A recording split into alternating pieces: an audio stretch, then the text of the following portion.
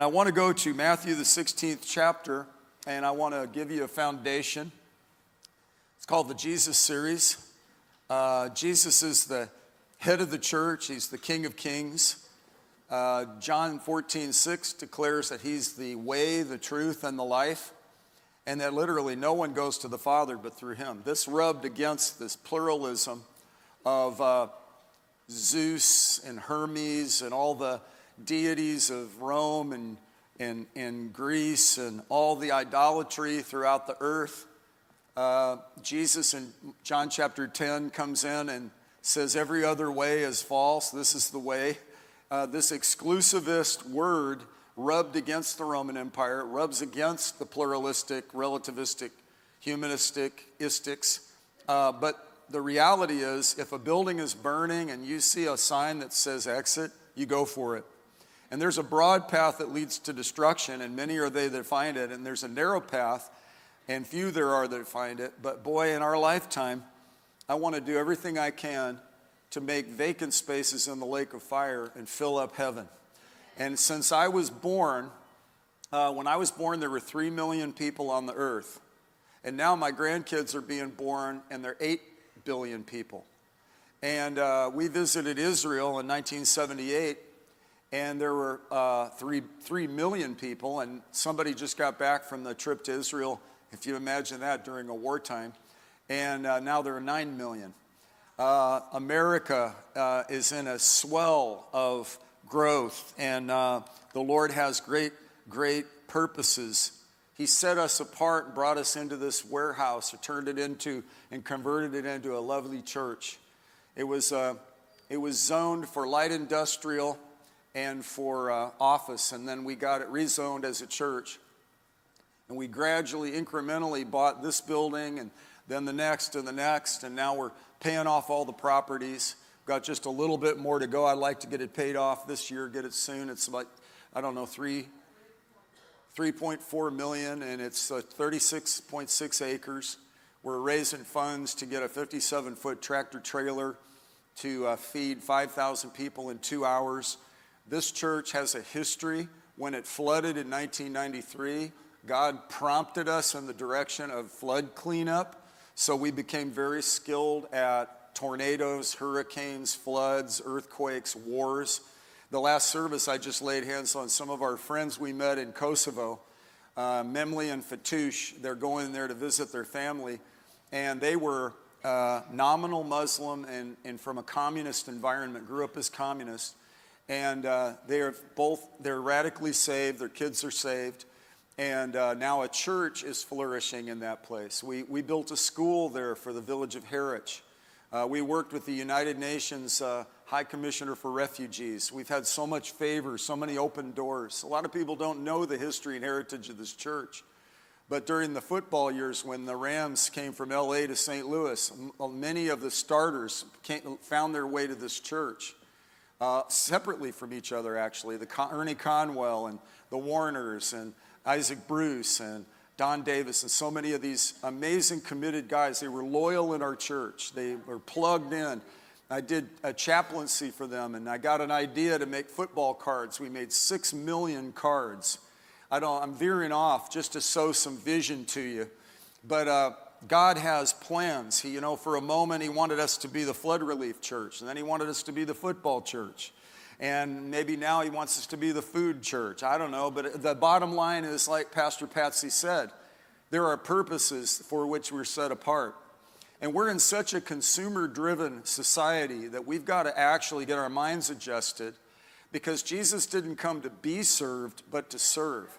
So we've got to flip that consumerism on its ear and go and switch from I'm a consumer, tell me how you're going to take care of me, to I'm a producer.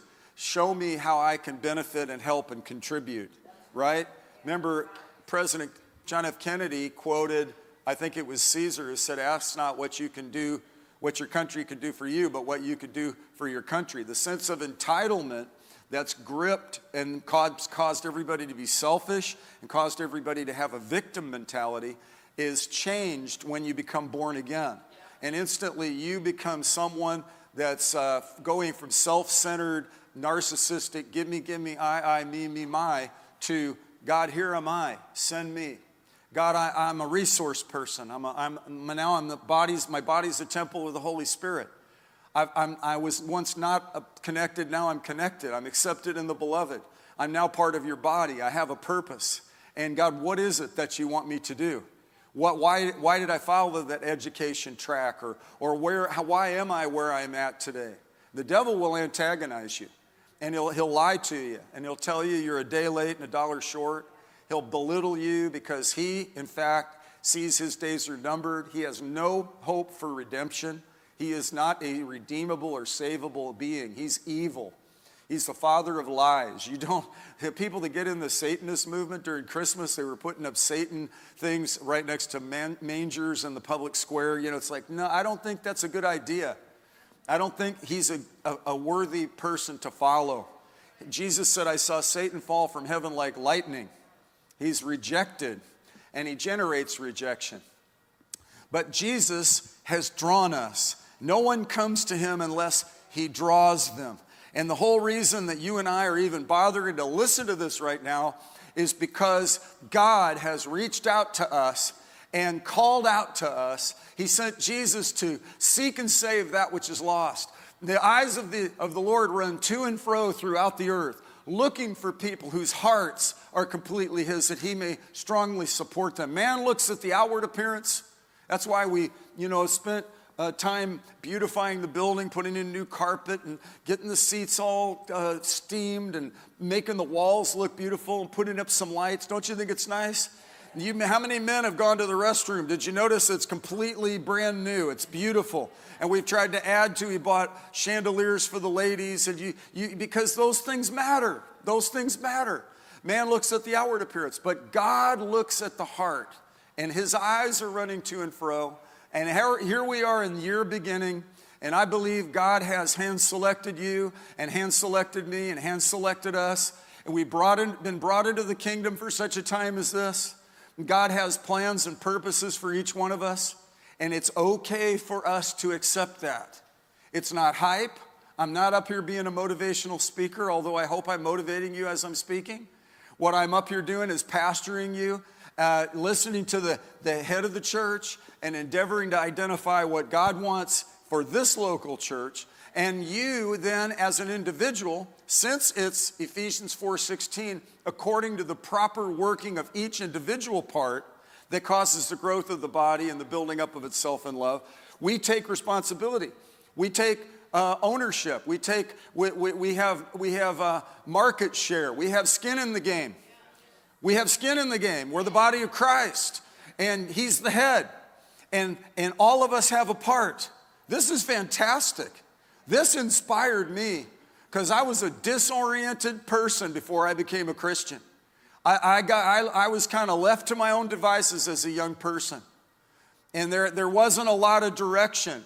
And I just kind of grew up kind of feral, out on just get up in the morning to ride my Stingray bike out into the sunset, come back at night and get a hot dog and noodles Romanoff out of a box, And, just kind of going through elementary, junior high. But then by the time I hit high school, God, if you're real, show me. And God sent real Christians to wake me up. And God put me in a good church. And God got me under a good pastor with good teaching. And I got saved, and I got baptized in the Holy Spirit. And God downloaded key essentials in me, put me in the context of great teachers that were authentic and balanced and sound theologically. And by the grace of God, here we are. That's my introduction. Now here's the Matthew chapter 16. Jesus gathered, similar to Chesterfield Valley. This is called Caesarea Philippi. We're Chesterfield Valley. That was Caesarea Philippi. Jesus came in this meeting. And he was asking his disciples, who do the people say the Son of Man is? What do some people say currently about Jesus? I saw a guy online, he's an enlightened master. Like a lot of, and he named off a number of other heads of religions. And, he's just kind of like that. And, you hear different opinions. And Jesus, as he asked the same thing, some are of the opinion that you're John the Baptist. Others, you're Elijah. or Jeremiah or one of the prophets. So, see, there was variety there. It's like, well, different people had different opinions. It's that pluralism. But then he narrows down and he says, okay, but who do you say that I am? Who do you say that I am? And Simon Peter speaks up and says, you are the Christ, the Son of the living God. And Jesus commends him, and he, for that matter, puts us in touch with a central truth. This, in fact, is the essence. This is the foundation of the church, the revelation that the Father gave to Peter. He said, blessed are you, Simon Bar-Jonah, because flesh and blood, book knowledge, logic, discussion, debate, philosophy didn't reveal this to you. You didn't get this that way. But my Father, you got it by revelation from God. God revealed this to you.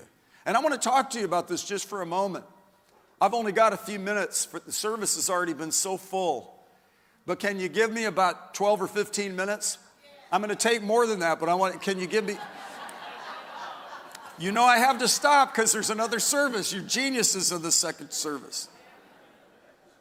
See, Jesus is putting us in touch with the essence of the potential that you and I, we can, should, and in fact must expect revelation knowledge. Everybody say revelation knowledge. Where it's revealed to us.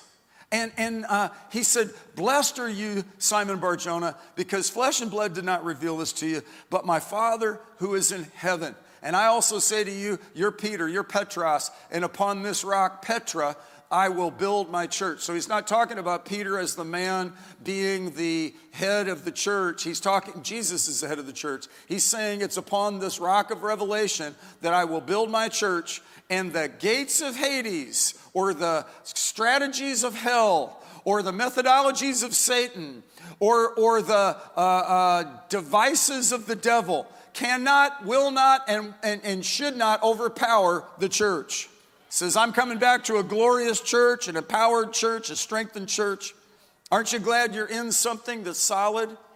Aren't you glad you're committing your life to something authentic? I've heard modern atheists in their aggression say we like to shed the overcoat of religion in 40 years, try to get this off of a generation. They're trying to stop the whole subject of faith. It's utopianism. It's like if we could just get rid of all this mythology and all this superstition, we as humanity can advance onto the higher levels. That has not, like in the words of Dr. Phil, is it working for you? You know, it really hasn't. So we need to understand that we need God. A generation needs to boldly admit Plymouth and Jamestown and the founding of our nation, people were tired of religious oppression and bondage in Europe, and they got up and they came and they said, listen, they made covenants. We're going to worship God. We're going to commit our heart to God. The French La Salle came by the Mississippi River and planted a flag for the glory of God. And I'm believing that God will be glorified in where we're planted. There's heritage and there's history here. I had a friend who lived into his 90s, Marlon Bates, World War II veteran, was one of the liberators of one of the concentration camps. It's one of his jobs in World War II. He grew up here. There's a cemetery with Bates headsets, headstones, that too, in Babbler Park. And he said, in the 1930s, when he was a kid, he knew the farmers that owned this plot of land. And he remembered when one time the farmer said, hey, Marlon was working with him as a kid. He said, come here, kneel down with me. I'm going to dedicate this land to the glory of God. Marlon told me that right here.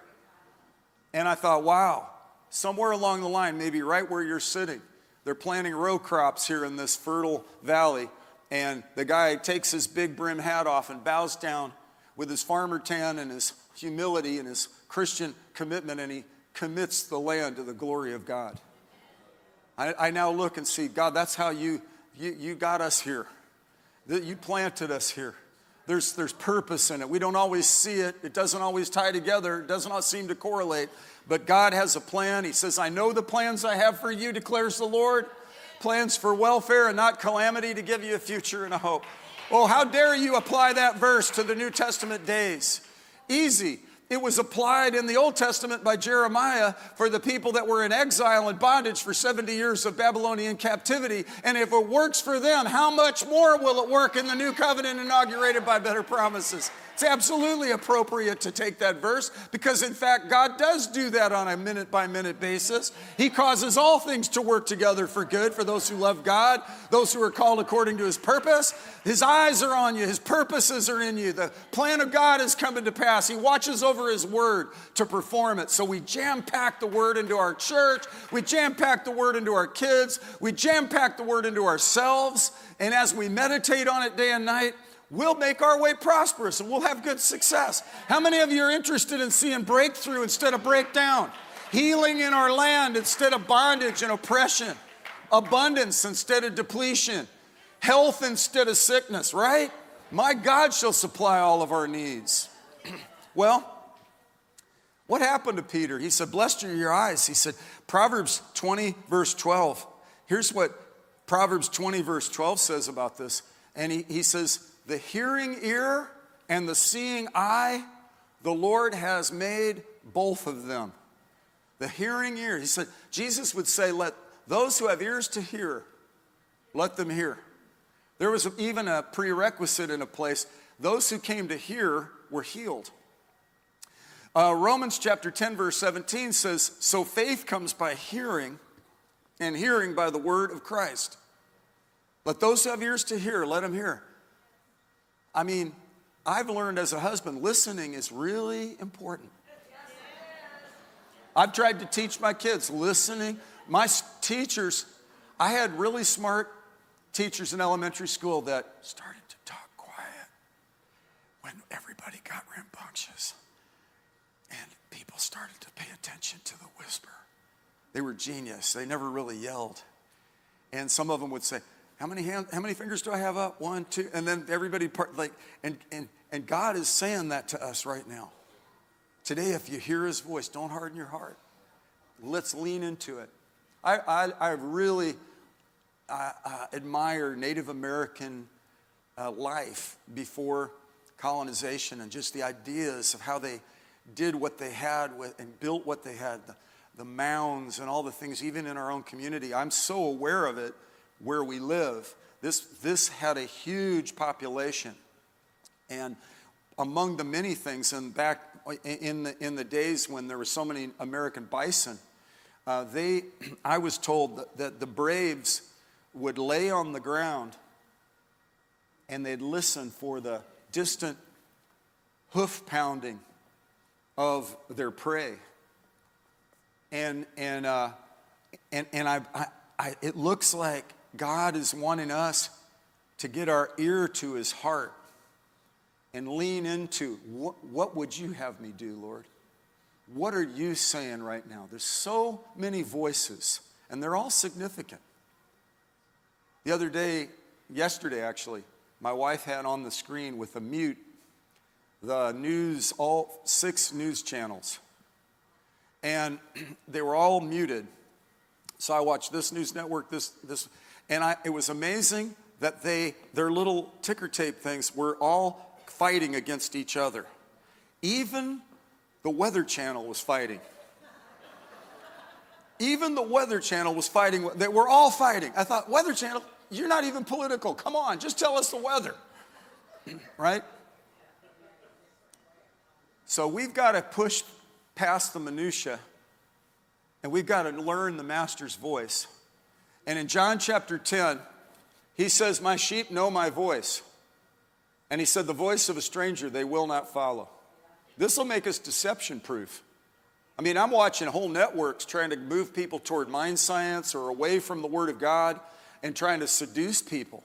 And I have confidence as a pastor that the Lord Himself will really have a say about preventing deception from coming on each one of us as individuals, us as a church. I prayed over by that window right there. I came against false teaching, and I said, God, I just want to help me to speak your word accurately, and I want to be sensitive to that. James chapter 3 says, let not many of you be teachers, brethren, knowing that a teacher will incur a stricter judgment.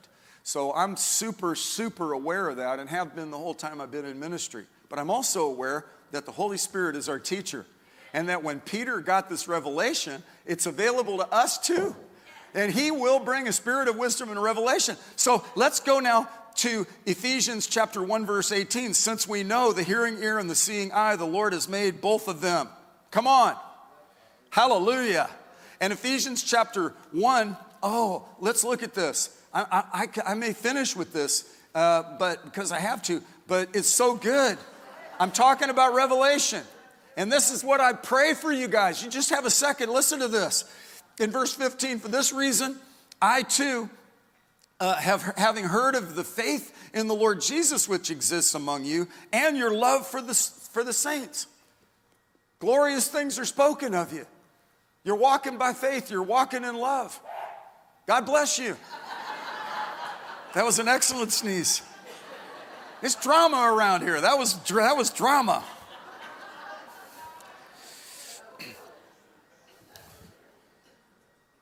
I do not cease giving thanks for you while making mention of you in my prayers. Thank you, God. Thank you for St. Louis Family Church. Thank you for my brothers and sisters. Thank you, God, for their commitments. Thank you, God, for their fighting the good fight of faith. Thank you, God, that lady over there overcame that infection. Thank you, God, that man over there overcame cancer. Thank you, God, that couple restored after they had such conflict and things were so sour. Thank you, God, for helping the young family when they got the attack of their life, and they leaned on you and they trusted you, and you were faithful to them, and now they're following through on it. They're not just fair weather. They're going the distance with God now because you went the distance with them. They're going to walk with you the rest of their lives because you showed yourself strong on their behalf. Thank you, God, that you delivered us from the flood of 93, and now 30 plus years later, we've helped so many people in so many situations and have such an anointing on us for it. Thank you, God, that when we had a sports team pass through town, you gave us an opportunity to share the gospel on a platform in a credibility moment on the crest of such testimony, on the moment, a window, an open door. And God, you open a door no man can shut. You opened a door for Paul the Apostle to the Gentiles. You're opening a door of faith on the internet, a door of faith in our community, in America and the nations, Europe and Asia and the world. Last service, Chinese national sitting in the meeting with her headphone, listening to the translation of my preaching.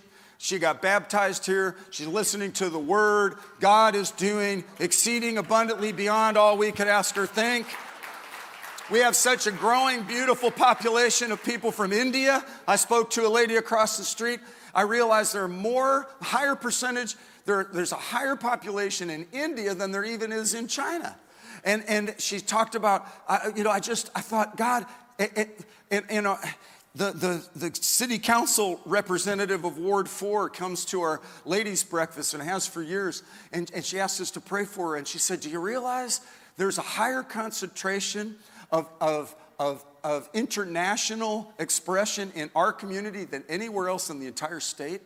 I thought, God is bringing the nations to us. It makes sense to me that God would have this be a focus and a marker for this local church, that the whole earth will be filled with the knowledge of the glory of God in every place.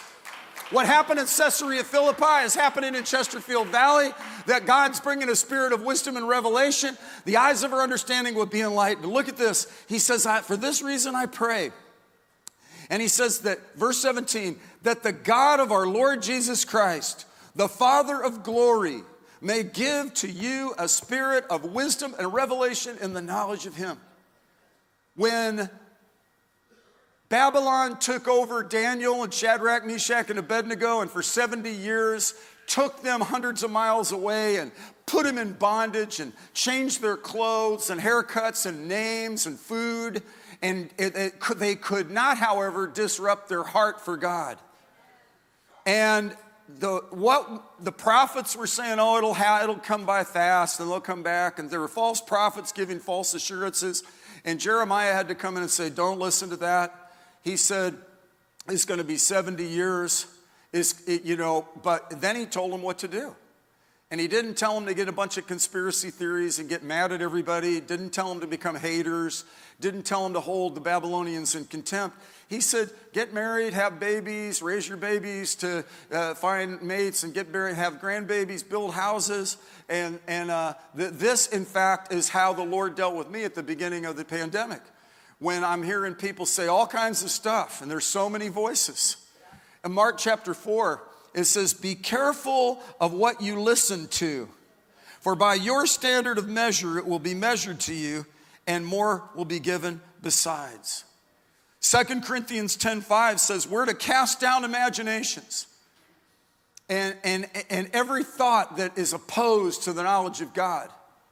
And we're to bring every thought into captivity, and we're to hold and get our minds renewed. And get our affections on Him and get our focus on Him and get calibrated for the upcoming days. 2024, we're going to experience wonderful things. Change is here to stay. But there's a kingdom which cannot be shaken, and we have a solid foundation. Can I hear a hallelujah? On Christ, the solid rock I stand. All other ground is sinking sand. All other ground is sinking sand. There are elegant widows in here that lost their loved ones after decades and decades. They're sweethearts. They're companions. And what are they doing? They're not ignoring it. They're not denying it. They've cried hot tears, but yet they're pressing on into the next season of their life. The greater one lives in them, and because of that, they have an indefatigable faith. We are more than conquerors. And God knows where we're at. He knows when we're on fire, and He knows when we're just dull. He knows when we're reading our Bibles. He knows when we're not. And yet, fascinating how much He loves us. It's because, look, this, in fact, is not performance-based. So you already know you're loved by God. That'll make you want to improve your performance. You walk in a manner worthy of the calling, and you walk by faith and not by sight. Because you know God is already loving you, and He's already accepted you, and He already has His hand on you, and He's for you and not against you. Did you realize that? Take a deep breath and say, well, thank God for that. I pray the eyes of your understanding would be enlightened, so that you will know what is the hope of His calling, what are the riches of the glory of the inheritance in the saints, and what is the surpassing greatness of His power that works toward us who believe. You know, I talked about our belief system, and I'll close with this. I've got a Christian worldview. I've got a biblical worldview. Actually, I have a Judeo-Christian worldview. So when I get around my rabbi friends and my Jewish friends that are observant, we relate because we're rooted in the Word of God. And the values that come from, and the do's and the don'ts that come from, and the parameters that come from that is what forged Western civilization. And that's why Satan hates it, and he's trying to disrupt it. But yet, we have the kingdom of God within us. We've got our bearings from the Word of God, and He's called us out of darkness into His marvelous light. And listen to this.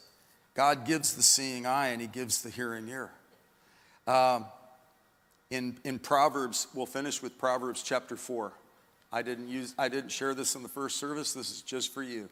We'll finish with this. You said, Pastor Jeff, you said I'll finish with this with 4 things already. I'm being true to that. I will finish. Verse 20 through 27. My son, give attention. How many of you ever have heard from your mate, would you please pay attention? How many of you husbands know listening is important? Oh, you're not going to raise your hand for that because you've been denying it all along, but listening is important. You guys here? Incline your ear to my sayings. Do not let them depart from your sight. Keep them in the midst of your heart.